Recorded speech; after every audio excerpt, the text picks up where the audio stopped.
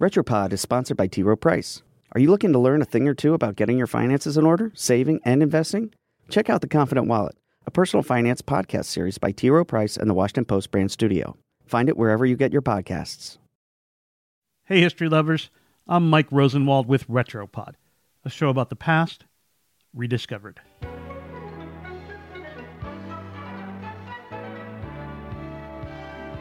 With the holiday season upon us, we're taking a little break.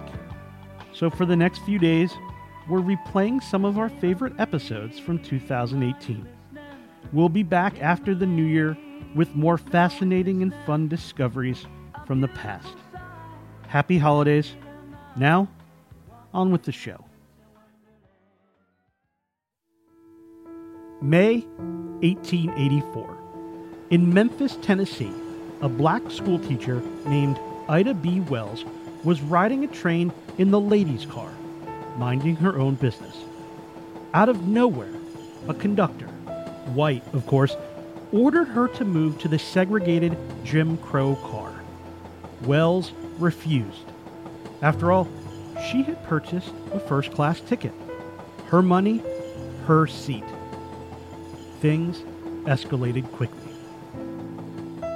The conductor grabbed Wells, trying to force her off the train, but she wasn't about to budge. She braced herself against the seat, and as he caught her arm, she bit down, fastening her teeth into the back of his hand. Eventually, though, she was dragged off the train. Wells would later become one of the most powerful black voices at the turn of the century. She became an investigative journalist who fought against segregation and lynching across the United States. Chicago recently put up a statue to commemorate her incredible life.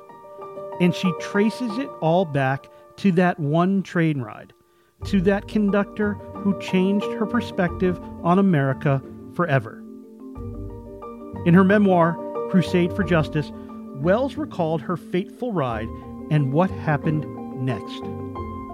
She sued the railroad company for forcing black people to ride in, quote, separate but unequal coaches. She won the case, and she was awarded $500 in damages. But her victory was short-lived. The railroad company appealed, and 3 years later, the Tennessee Supreme Court overturned the ruling. In her diary, Wells wrote about her disappointment in the justice system. Quote, I have firmly believed all along that the law was on our side and would, when we appealed to it, give us justice.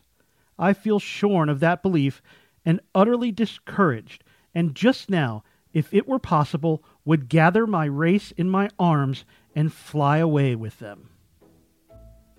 But Wells could not fly away, so instead, she dedicated her life to fighting back. She continued teaching in Memphis, trying to help black people obtain an education. But she also did something else. She wrote columns about her lawsuit. Her articles appeared in church newspapers and black weeklies. She had a regular column for an African-American newspaper called the Memphis Free Speech and Headlight, and eventually used the money she had saved as a teacher to become part owner of the paper. Her life changed again when 3 of her friends were lynched for opening a grocery store that competed with a white-owned store in Memphis. Devastated and outraged, Wells launched an investigation into their deaths. Her findings were revelatory not only for the country, but personally.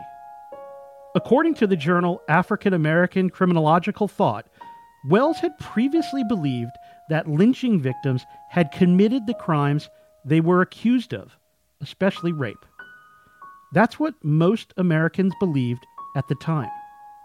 But all her friends had done was open a grocery store, and her investigation led her to conclude that many of the rape stories behind lynchings were false. So she published a now famous editorial on the subject, writing, quote, "Nobody in this section of the country believes the old threadbare lie that Negro men rape white women. A local newspaper replied in their own editorial, calling her a black scoundrel. In response, Wells wrote a follow-up encouraging black people to get out of Memphis. And they listened. Hundreds of black people left in the months that followed.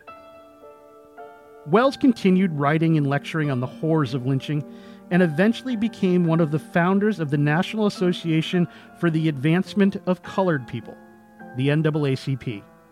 And she never stopped fighting, even taking up women's suffrage late in life. In 1913, Wells went to Washington, D.C. to march with other suffragettes. But black women were supposed to walk in the back of the line, separately from the white women, just as Wells was supposed to sit in a segregated train car that fateful day in 1884. Naturally, Wells refused to walk in the back. Instead, according to an account by the National Park Service, she infiltrated the ranks of her white Illinois suffragettes and marched alongside them. I'm Mike Rosenwald. Thanks for listening. Special thanks to Deneen Brown, who reported this story for the Washington Post. And for more forgotten stories from history, visit WashingtonPost.com/Retropod.